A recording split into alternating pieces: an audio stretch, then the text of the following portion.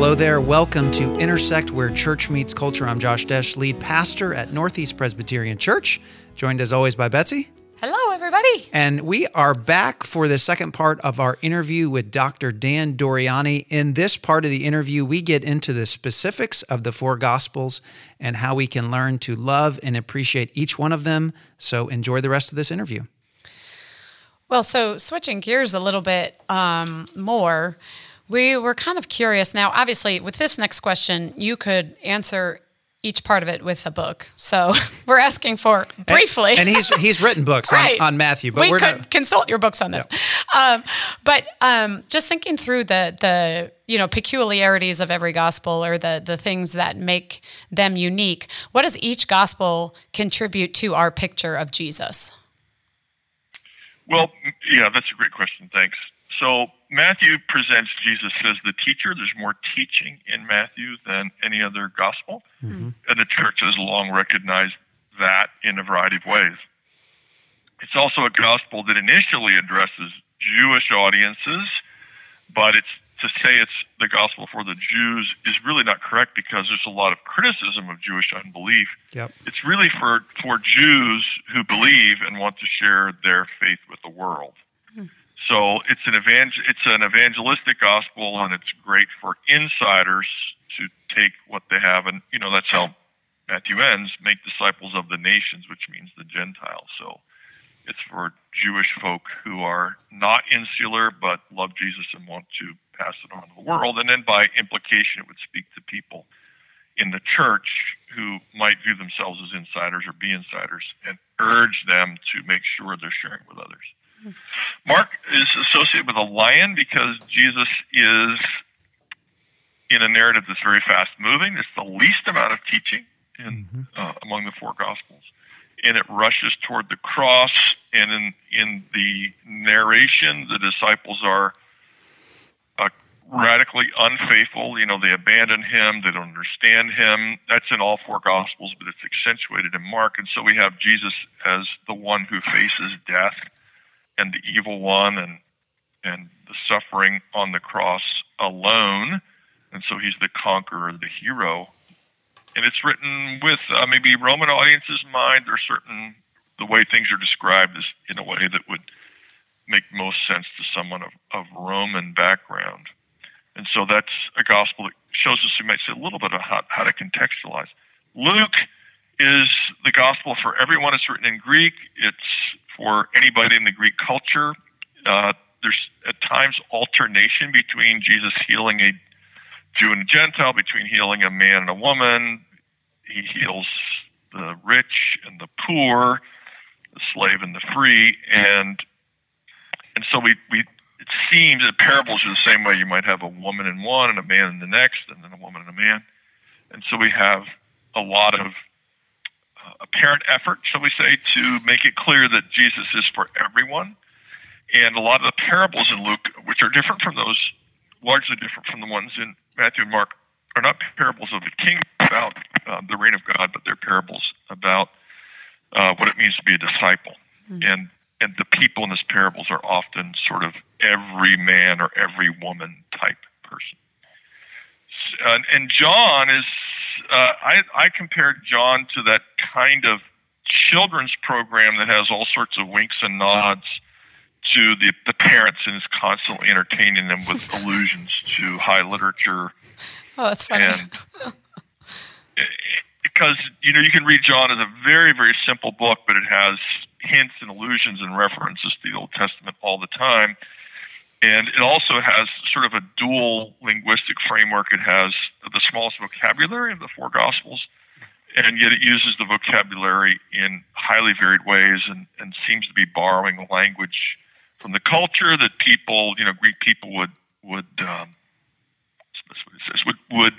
say, oh, he's alluding to the Stoics. Oh, he's alluding to Plato. Oh, he's tapping into this aspect of our cultural narrative. But if you don't know it, you don't lose anything. It's, like kids watching a show that alludes to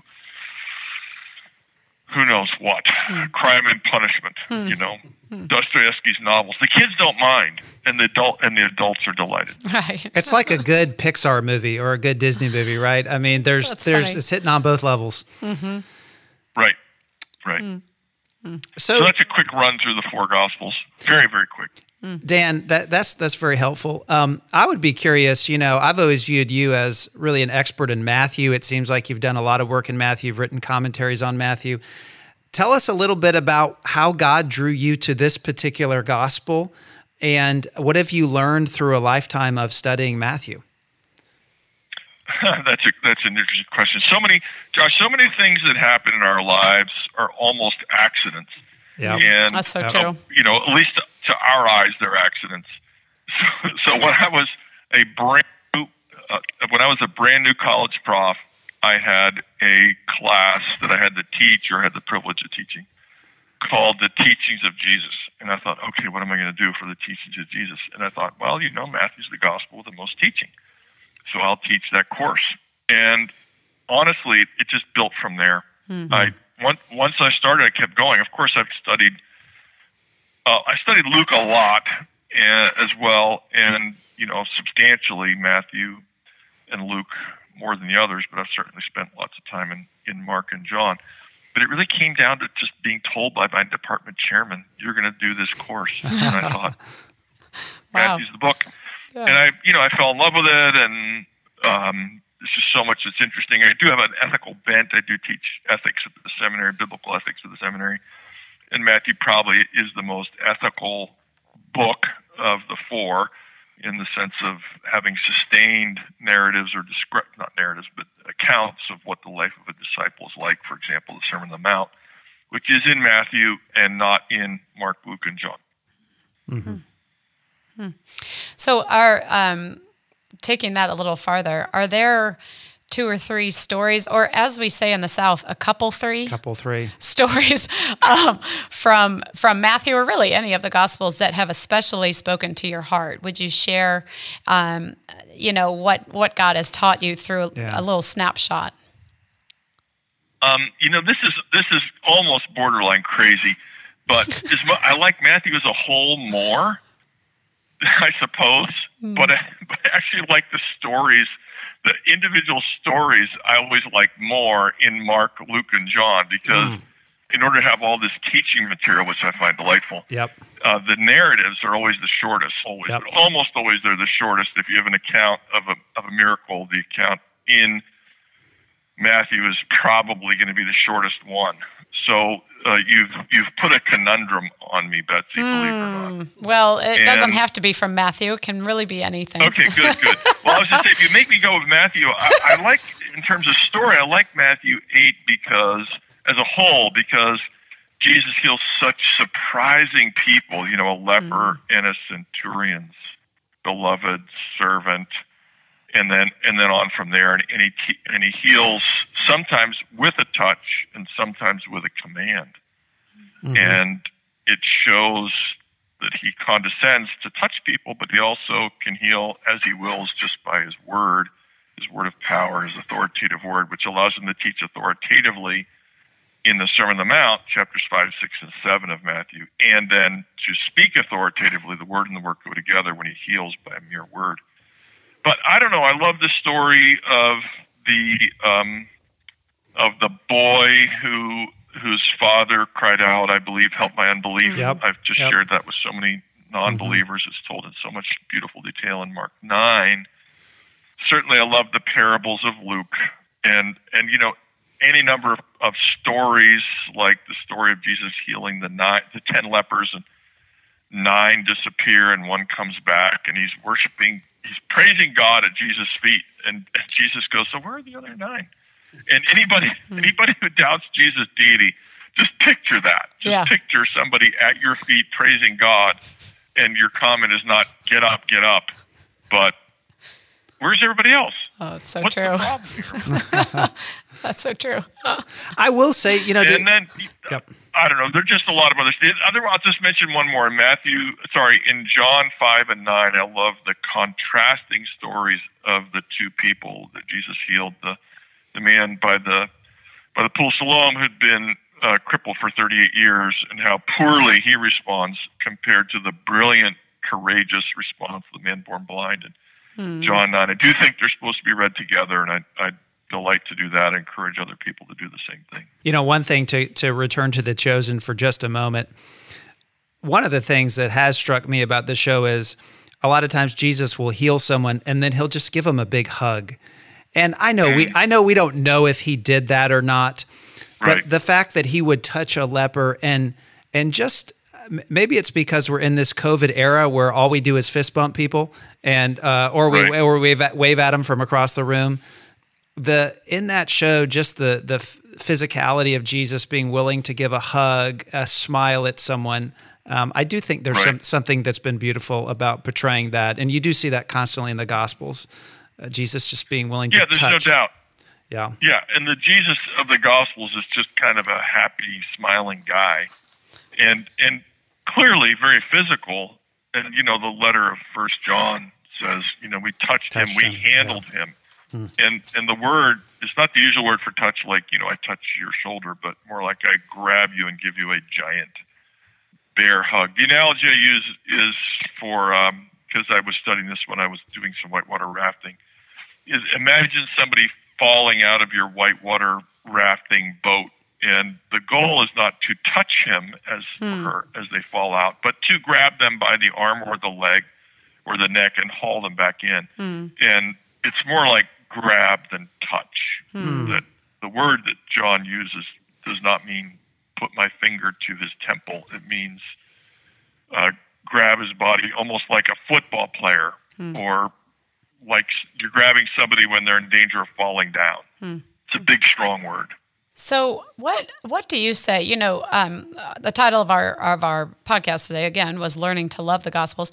So Dan, what do you say to Christians who just can't seem to get into a rhythm of reading the Bible, who just can't seem to get into it, maybe don't see the relevance for daily life? I know, I'm sure this is a lot of what you address in your podcast on work. But what do you say to those Christians who just can't seem to get into the Bible, don't see the relevance necessarily, don't have the felt need of reading it? How do you counsel people in that way?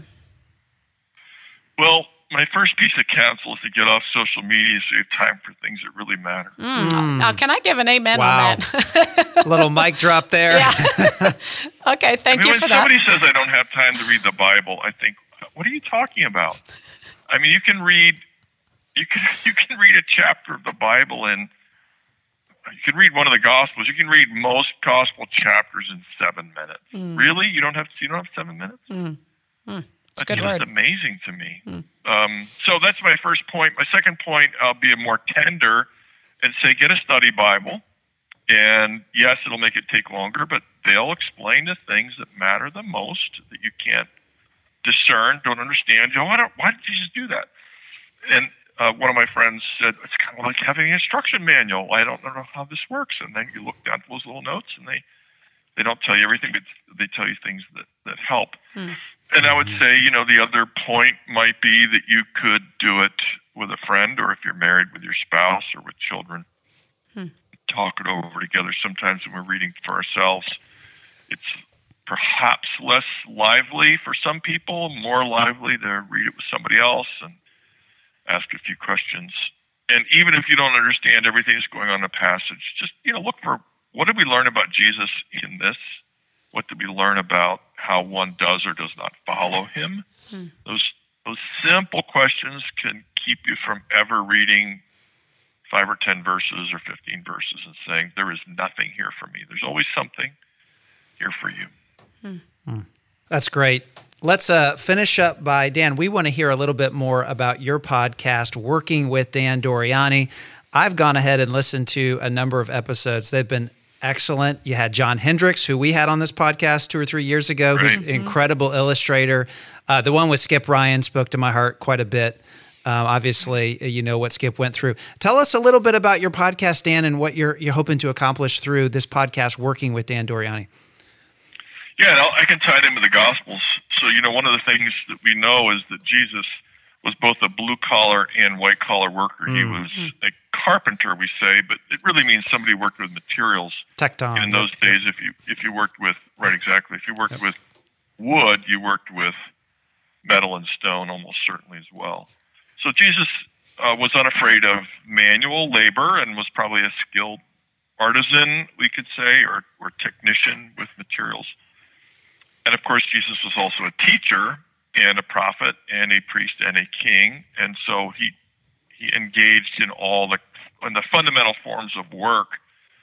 And to follow Jesus is largely a matter of following him in our workplace, at least from the age of, let's say, roughly 20 to 60 to pick numbers. And of course, we can expand that in either direction. But let's say 20 to 60, we spend the greatest part of our energies and our focused waking energies working. And that's where we follow Jesus. And that's true whether you do it in a church or whether you do it as an engineer or an IT person or a farmer or truck driver. We're trying to follow Jesus in our work.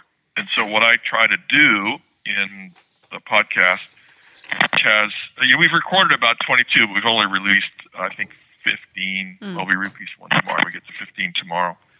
Is interview people in various walks of life who are intentionally and thoughtfully following the Lord. Some of the people are kind of folks who just wrote a book, but they're mostly people who just want to follow Jesus in the arts or as teachers or librarians or surgeons or politicians or broadcasters or athletes or whatever it is. I mean, I try to get people that are interesting. Their work is interesting and articulate in their description of their work, of course, is the goal. We've got a safety engineer. We've got an IT guy who coming up soon, whose goal is, I find out amazing things in these interviews. I bet. But in one guy, I said, so, the IT guy is working with artificial intelligence. I said, so just tell us all, John, his name's David, actually, can you please assure us that the rise of machines won't happen and that, and that robots will not wipe out planet Earth by launching nuclear strikes?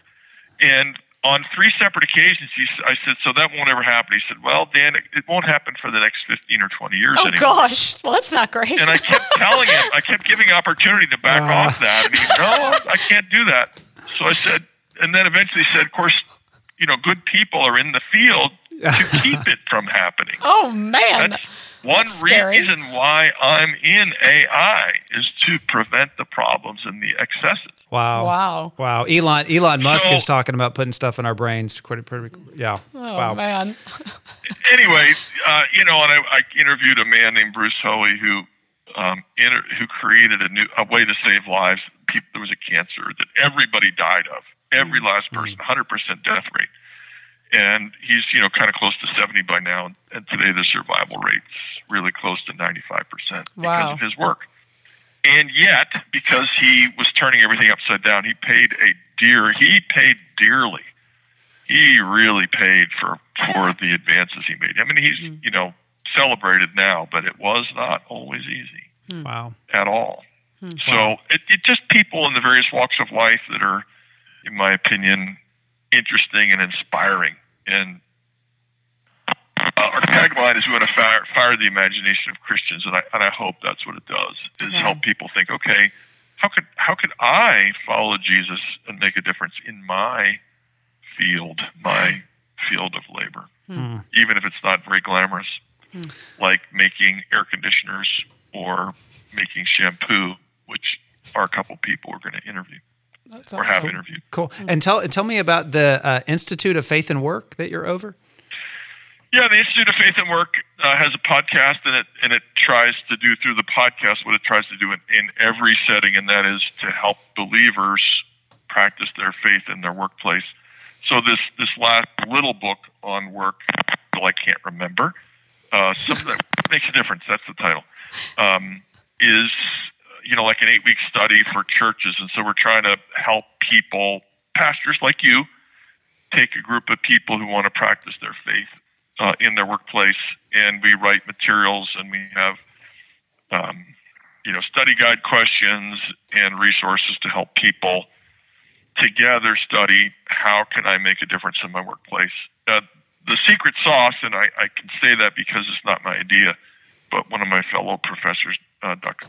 Tasha Chapman, whom you two know, helped us develop the idea that leaders should tackle a project. And not everybody has the authority to tackle a project that would try to change some aspect of their workplace. We call it changing your corner of the world. We don't want to change the world. That's too grandiose. But if you lead a team of 5 or 6 people, maybe you can change that little corner of the world. Or if you're a librarian, you can get better books in your library, and so on. So whatever your field is, if you are a formal, official leader or an informal leader, we want to encourage people to think that they might be able to tackle a project that would allow them to make their workplace better. If it's a Christian organization, that might be easier. If it's a secular organization, to identify the values in your organization that align with Christian values and make use of that alignment in proposals you make. Wow. What is the slogan you guys use? Changing your corner of the kingdom or your corner of the world? Yeah, we talk about changing your corner of the world. There it Not is. change the world. That's too much. Yep. Nobody changes the world. Right, and Tiny number of people. You hear something like change the world, and it's you end up doing nothing because you say, well, I can't do anything. But when we think about the small little actions that, as you said, can change your corner, that's where you can get inspired. Yeah, that's within reach. That's Everybody right. can, probably almost everybody has some chance at some point in their life to lead a positive strategic change, even if it's only for 2 or 5 or 10 or 20 people. That's right.